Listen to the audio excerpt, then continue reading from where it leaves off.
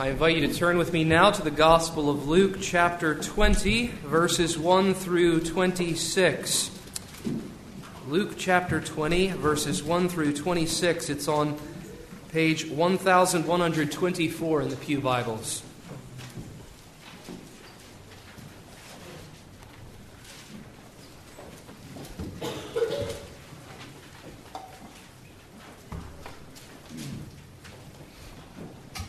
Let us hear the reading of God's holy word.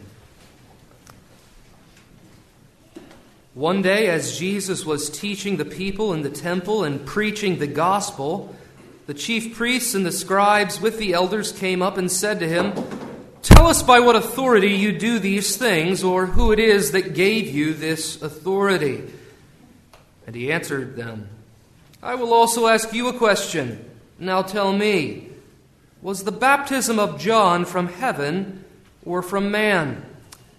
And they discussed it with one another, saying, "If we say from heaven, he will say, 'Why did you not believe him?' But if we say from man, all the people will stone us to death, for they are convinced that John was a prophet." So they answered that they did not know where it came from. And Jesus said to them, "Neither will I tell you by what authority I do these things." And he began to tell the people this parable. A man planted a vineyard and let it out to tenants and went into another country for a long while. When the time came, he sent a servant to the tenants so that they would give him some of the fruit of the vineyard. But the tenants beat him and sent him away empty-handed. And he sent another servant, but they also beat and treated him shamefully and sent him away empty-handed. And he sent yet a third. This one also they wounded and cast out. Then the owner of the vineyard said, "What shall I do? I will send my beloved son. Perhaps they will respect him." But when the tenants saw him, they said to themselves, "This is the heir. Let us kill him, so that the inheritance may be ours." And they threw him out of the vineyard and killed him. What then will the owner of the vineyard do to them? He will come and destroy those tenants and give the vineyard to others. And when they heard this, they said, "Surely not." But he looked directly at them and said, "What then is this that is written? The stone that the builders rejected has become the cornerstone. Everyone who falls on that stone will be broken to pieces, and when it falls on anyone, it will crush him." The scribes and the chief priests sought to lay hands on him at that very hour, for they perceived that he had told this parable against them. But they feared the people. So they watched him and sent spies who pretended to be sincere, that they might catch him in something he said, so as to deliver him up to the authority and jurisdiction of the governor. So they asked him, "Teacher, we know that you speak and teach rightly and show no partiality, but truly teach the way of God. Is it lawful for us to give tribute to Caesar or not?" But he perceived their craftiness and said to them, "Show me a denarius. Whose likeness and inscription does it have?" They said, "Caesar's." He said to them, "Then render to Caesar the things that are Caesar's, and to God the things that are God's." And they were not able in the presence of the people to catch him in what he said, but marveling at his answer, they became silent. Here ends the reading of God's word. Let's go to him in prayer. Our gracious Heavenly Father, we thank you for your word. We thank you, as Scripture says, that it is powerful and that it is able to correct us and train us. We pray that you would bless us in this hour, that it would do that very thing. Open our ears to hear, open our minds to understand, open our hearts to truly receive the authoritative Lord and Savior Jesus Christ, and comfort us in all that that means. We pray this in Jesus' precious name. Amen. Who says so? Who says so? It is a very important question in life. It's the more colloquial form of "by what authority," which we find here in this passage. I've asked you and put before you before the The little story that you all know, and most of you have probably seen. You children can imagine it when your parents say to you, go and tell your sibling to come to dinner. And you go and you yell up the stairs, it's time to come to dinner, come downstairs. You are very likely to have your brother or sister say to you, who says so? And you go back to your parents and your dad says, you go and tell them, Dad says so. And you go back and says, Dad says so. And they say, oh, Dad says so. Why didn't you say so? That makes all the difference. By what authority? It's a very important question here as Jesus enters into Jerusalem. Something that we've slowed down for a few weeks to look at. He has entered into Jerusalem as our prophet, priest, and king. He entered in as our king, humble and mounted on a donkey, as Zechariah the prophet foretold. He entered in as our priest, cleansing the temple. Just as Malachi foretold, who can endure the day of his coming? He entered in as our prophet, weeping over Jerusalem and declaring that oracle of judgment, just as Jeremiah the prophet did before him as well. He is entering in as our prophet, priest, and king as nothing less than our authoritative Messiah from God. And he's not hiding that authority as he comes into Jerusalem. He is very much wearing it on his sleeve, you could say. Anyone who is watching and listening very closely at all is bound to ask this question that they do here. By what authority are you doing all of this? And that is where we begin this morning, with that all-important question. Who says so? Or by what authority? It's important to remember when you think about authority that all authority except for God's authority is derived. It comes from God. He is the ultimate authoritative one, and anyone else who has authority has it because God gave it to them. You can think of it again as children. You can ask yourself, why do my parents have authority over me? Why do I have to do what they say? It's because God gave them that authority. When you obey your parents, you obey God. God's given authority to the church's officers as well. He's given authority to the civil magistrate here in our land as well. Even in the Old Testament, God gave authority to many different sorts of people, to the prophets, the priests, and the kings in particular. They were given authority from God. But you see, if any one of those prophets or priests or kings came to Israel and said what Christ says about himself and his authority, they would have been stoned to death. What does Christ say? He says, I and the Father are one. He says, before Abraham was, I am. I am Yahweh himself. Jesus possesses authority, he claims, because of who he is. He is the pre-existent one who has authority because he is God. It's a lot like the authority of the Bible. When you come to the Scriptures, the Westminster Confession of Faith says in chapter 1 that the Word of God is to be received not because any man says so, but because it is the Word of God. No one can give authority to God. No one can authorize God's authority. It's His. He is God. As it is with the Word written in your Bible, so also it is with the Word incarnate, which has come in the Lord Jesus Christ. Christ's authority is unimpeachable. No one can question it. It is not up for debate. You cannot vote Christ out of his authority as the Messiah of God.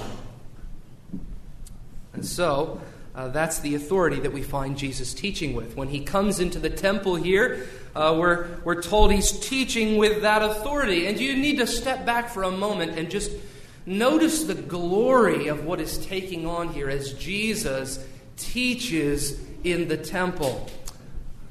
Just for a few days in history, back there 2,000 years ago, the true temple of God, the true temple of God's dwelling and his forgiveness, which is found in Jesus Christ. He is He is the true temple of God. That true temple has come to the old temple. And there in that old and fading temple is preaching the good news of the gospel. The shadows are fleeing away as the substance of the Lord Jesus arrives before their very eyes. Just for a few days, all of the types and the shadows pass away, and that to which they pointed arrives. The Lord Jesus Christ, the true temple of God. The glory of God descends upon his temple in the face of Jesus Christ, and they behold his glory, a glory as of the only begotten Son of God. It's an amazing moment in history. You notice as well here that Jesus is preaching the gospel of the kingdom as he comes to the temple. It's about him. The kingdom is all about Jesus. He is the prophet, priest, and king. From beginning to end, the kingdom is about Christ. He is the good news that is the climactic message of the kingdom. And as Jesus enters into the temple here, he is actually fulfilling the temple's purpose by preaching this good news. Preaching it even in the court of the Gentiles to the nations. As a light to the nations, he's fulfilling the purpose of the temple. Preaching that good news with authority. A light to the Gentiles. Now remember, we have already seen Jesus' authority several times in the Gospel of Luke.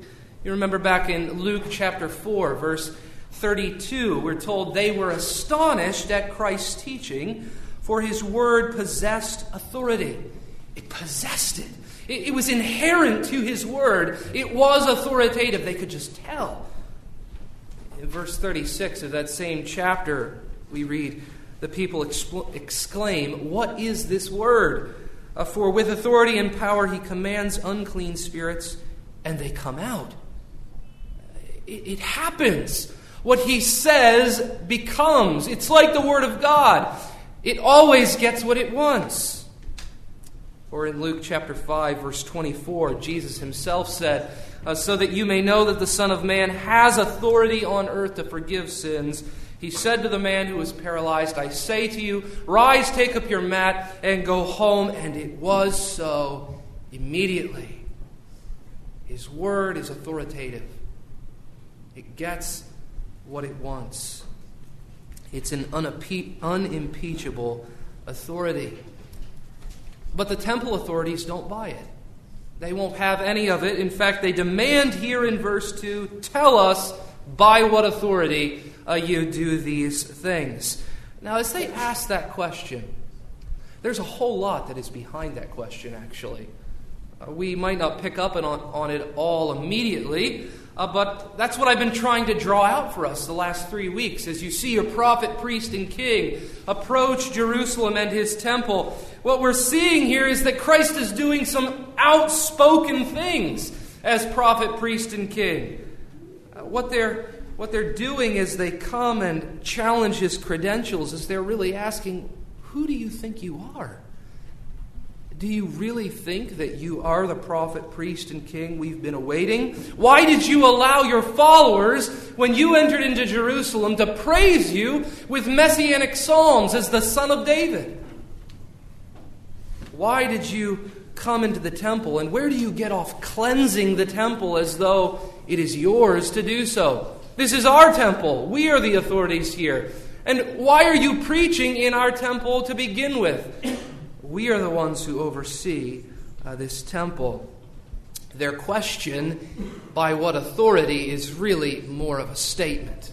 Don't you hate questions like that are really just trying to say something? That's exactly what this question is like here. By what authority is really saying, we reject your supposed authority. Where does it come from? Well, Jesus foils their question, as you see here. We read earlier. He turns their question on them, and effectively he says to them, I have a question for you. You tell me about authority first. Tell me, what was the authority of John's baptism, of John the Baptist? Was it from heaven, or was it from man? It's a wonderful question, an ingenious question, really, because they're foiled. Because back, you remember in Luke chapter 7, we read there, Luke said, all of the people declared God just, having been baptized by the baptism of John. But the Pharisees and lawyers rejected the purpose of God for themselves, not having been baptized by John. Now, that's what Luke said back in chapter 7, and that's why they're in a tight spot here.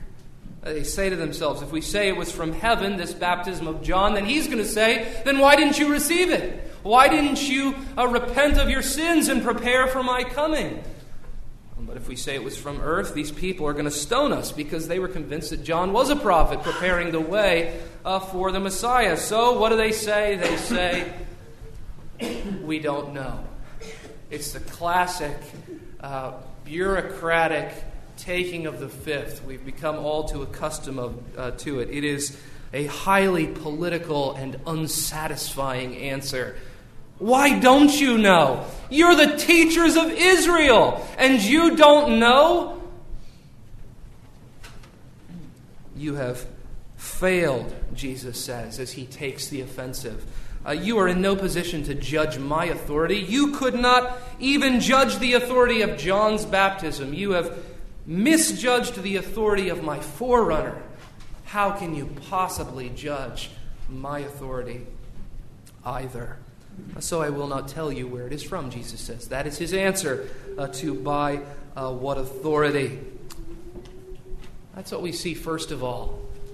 But if that's not bad enough, if he doesn't have them in a tight spot enough already, Jesus continues on the offensive here in our second scene in verses 9 through 18, in which he basically says, there are consequences for rejecting.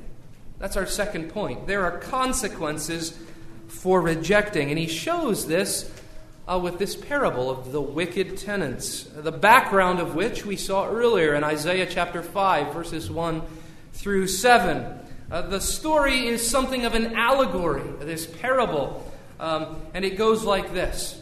A man who is God the Father planted a vineyard, and for a long time he let it out to tenants. That is Israel and her leaders. And he did so that he might one day gain fruit from those tenants and that land. Basically, that is the story of the whole Old Testament in sum. God let out a vineyard to tenants, Israel, and he wanted to get a return from it. But then problems start to arise. He sends a servant to them to get a return, and that's a prophet. But they beat him and send him away. Then he sends another servant, another prophet. They beat him and send him away. Then he sends another prophet. They beat him and send him away as well. You know there are a lot of prophets in the Old Testament. They were all scornfully treated by God's people and sent away. And so he sends one last. He says, I'll send my beloved Son, who of course is Christ, the Son of God, telling this parable. He sends them hoping that they will honor and receive his authority. And this is, you see, the love of God for us. Because you see, he was not unable to discern what was going to happen. He knew full well that they would reject him. They would reject and kill his only begotten Son. This is the love of God for us. The love and authority of God for us, that knowing we would reject his only begotten Son, he sent him to us so that by our rejection of him, Christ, our Savior, might gain for us salvation and give that salvation to us, not sparing us his Son. He has given to us all things. You see, Christ is the final prophet and Son who has come. And God has said, this is my Son, my chosen one. Listen to him.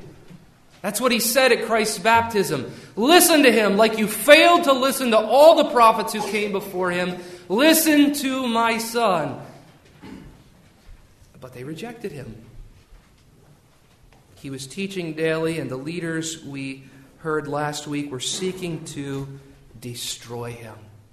And they did kill him, thinking that by killing him they would gain an inheritance. As Stephen would later rail against him, that great deacon and preacher in the early church. In Acts 7, he preached against Israel's leaders and said, "You stiff-necked people, you always resist the Holy Spirit. Just as your fathers did, so do you. Which of the prophets did your fathers not persecute?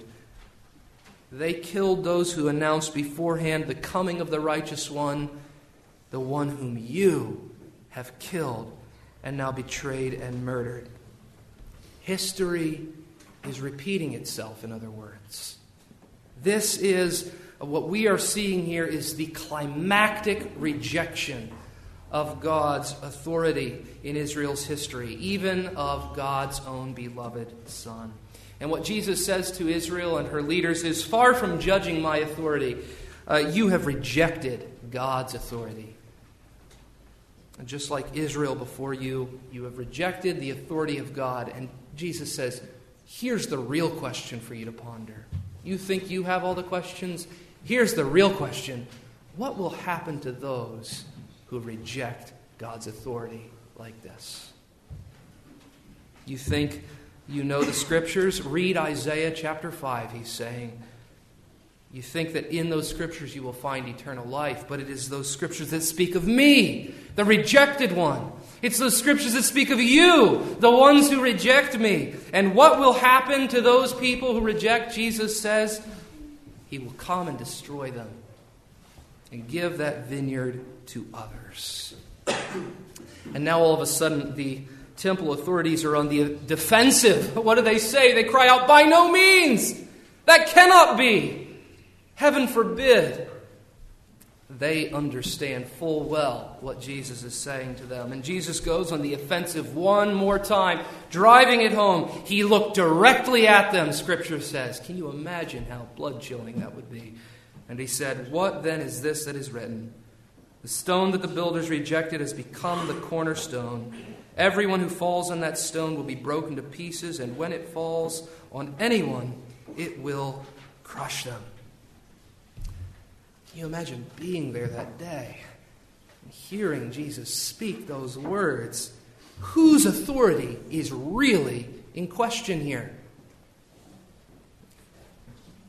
Who will open their mouth in the presence of the authoritative God and Savior Jesus Christ? Now that's what's going on here. Jesus is shutting their mouths. How is he doing so? Jesus here quotes from the Old Testament.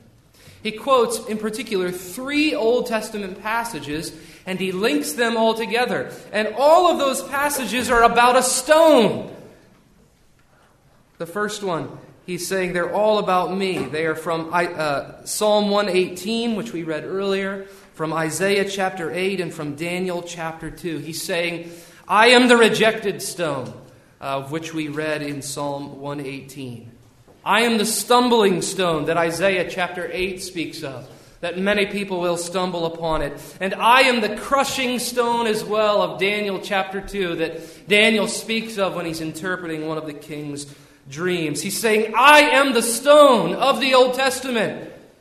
And you are those who reject me, and you are those who will be crushed because you reject me. You say, by no means. I say, by all means. This is the message of the Scriptures. It is what they say. It is what they point to in me. These tenants will be destroyed. The vineyard will be given to others. And who will it be given to? It will be given to those who receive the authoritative word of the Son of God. This is the good news of the gospel.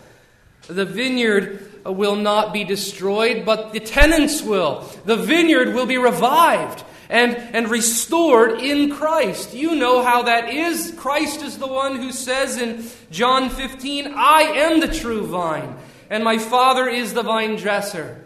He has grafted many into him. And he says, abide in me. This vineyard comes about in Christ, where others have been cut off. You, by faith, have been grafted in. And why? Because we're better than all of the leaders of Israel? Because we're more worthy of God's salvation because we did not reject God? No, of course not. But because God, in all of His love and grace, looked upon us, we too rejected Him. We too needed Him to come to us as Christ does, to be rejected for us in our place. We need this one, this Lord Jesus Christ, who takes our rejection of Him as the stone that the builders rejected in our place. And He takes our rejection of Him and He turns it into His acceptance of us. That's the miraculous way that the gospel works. Even while we were His enemies, Christ loved us and He died for us. The great preacher, the Baptist preacher Spurgeon said, when we reject Him, He answers us with tears. When we wound Him, He bleeds out cleansing blood. If you kill Him, He dies to redeem you. If you bury Him, He rises again to bring resurrection life. That is the love and the authority of the Son of God. He comes to be rejected. He enters into the vineyard of God's ownership, and He does so knowing that He will be cast out and He will be killed. He does so in order to save us. He does so in order to give us the inheritance, that we might render to Him everything in faith. And that is the last thing that we see here in this passage this morning. We see that there are consequences for rejecting as Israel did, but we see that there is also comfort in rendering to Christ all that He is due as God's authoritative Messiah. That's the last thing we see. There is comfort in rendering to God. How do we see that? Well, notice, first of all, that the temple authorities see what Jesus is doing. They understand full well what He is saying. In fact, verse 19 says, they sought to lay hands on Him that very hour, for they perceived He told this parable against them. You have to sort of chuckle at that. They perceived they told it against Him. How perceptive. Of course it was against them. So they sought to kill Him and lay hands on Him that very hour. The problem is, this is not the very hour that God has ordained. It is not the hour of God's choosing. The hour of God's choosing is coming very soon. Christ Himself will say in the Garden of Gethsemane when they gather to arrest Him, and now is the hour of the power of darkness. It has not yet come. But for now, you see the people are in the way of the Pharisees doing what they want to do. So they try to go on the offensive in a more subtle way. They send these disingenuous spies to ask of Jesus, is it lawful for us to give tribute to Caesar or not? They flatter Him and then they offer to Him a very sly question. They're trying to catch Him. They're trying to do one of two things, either to upset the people's devotion to Him by what He answers, or to upset the Roman authorities so that those authorities will come and arrest Jesus so they don't have to. Is it lawful, they say, to give taxes to this earthly authority? And of course, Jesus again, He sees through their question and He foils it all over again. In a very profound moment in His ministry, I think, He says, show to me a denarius. Show to me a coin. Whose likeness and inscription does it have upon it? And they answer, Caesar's. And He says, then render to Caesar the things that are Caesar's, and to God the things that are God. Now you think about what He says, and you try to figure out the logic of what He is saying there. And the logic is amazing. It is an amazing statement. What should we render to Caesar? The denarius, the coin. And why? Because His image is upon it. It's His. He stamped it as His own. It belongs to Him. Give to Him what belongs to Him. You see, Christ's kingdom is not an anarchist kingdom. He has not come to destroy all of the other temporal authorities in this world, at least not yet. He will do that at the end of the age, but for now, these temporal kingdoms remain. And Caesar's authority, it's been given by God. It was to be respected. Paul later expands on that in Romans chapter 13. Jesus himself said when he was before Pontius Pilate in John chapter 19, he says, "You would not even have any authority over me if it was not given you from above." They have authority. So render to Caesar. His image is on the coin, so give it to him. But of course that begs the question, what should we render to God? What should we render to the Lord Jesus Christ, the Son of God, his authoritative Messiah? And what Jesus is implicitly saying is that we render to God everything. And why? Because you bear his image. It is stamped upon you. You have been made in the likeness of God. His image is fixed on you. He owns you. He's made you. He's come in Christ to redeem you from your sin. He has rightful ownership over you, and you must submit to his authority as it's revealed in Christ. It's such an astounding answer, in fact, that we're told they were not able in the people's presence to catch him, but marveling at his answer, they became silent. An awful hush came across the crowd at his answer. They're like Job before the Almighty God. You remember when Job was upset at God and he questions the Lord, questions what the Lord has done in his life, and then he trembles at the Lord as the Lord turns on him and questions him and says, "Who are you to question me?" It's the same thing here. These marveling mouths are stopped before the Son of God. It's an authority that you cannot help but see in him. You cannot help but marvel at it.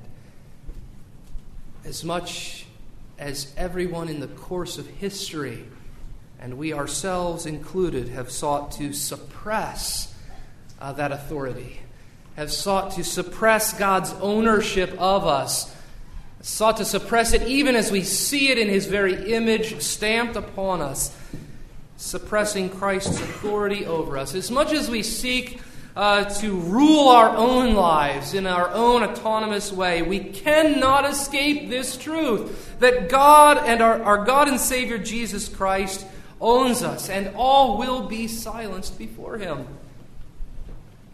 Everyone will be silenced before the authoritative Lord and Savior Jesus Christ. Silenced either in joy or in utter terror. For all will either reject him or will render to him what is due as authoritative Messiah. By what authority? Brothers and sisters, you need to see as Christ here comes into Jerusalem as your authoritative Messiah, as he comes as authoritative prophet, priest, and king with power and authority to forgive sins, with power and authority to cleanse the unclean, with power and authority to make righteous the guilty. You need to look on him and you need to marvel at his authority. And then you need to see that his authority, it will be either for you or against you. The bad news is that his authority is absolute. If it is against you, you are finished. It is over. But the good news is also that his authority is absolute. If it is for you, nothing can overcome it.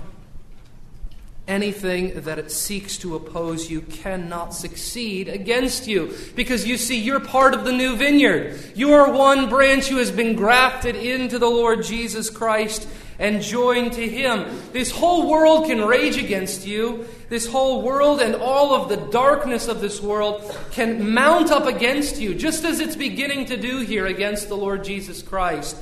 Mounting up and surrounding and raging against the Lord's anointed. as he approaches that dark hill of Golgotha. It can mount around you as well. But that which rages cannot succeed. The forces of evil, the cursed bodies that we endure, our own sin, and even the devil himself, none of it can separate you from the love of God that is found in Christ Jesus. Because Christ has borne that separation. Christ has borne that rejection. Christ has been overcome by it. And if you are trusting in Christ, then you are more than a conqueror in Him. He has died. More than that, Paul says in Romans chapter 8, He has risen from the dead, and to Him all authority has been given. As the one who has died and risen, He has received all authority in heaven and earth. All of it. It is an unimpeachable authority that Christ has been given for you, as you are found in Him by faith, because He has died and risen from the dead and been given all authority. And that means, brothers and sisters, He gets what He wants. He gets you because He's given everything it takes to purchase you as the authoritative Messiah of God. Christ has the saving authority. And so let us find comfort and joy in worshiping Him in all of life as we render everything back to Him, our authoritative Savior Jesus Christ, who has gotten what He wants. He has purchased you and me. Let's close together in prayer.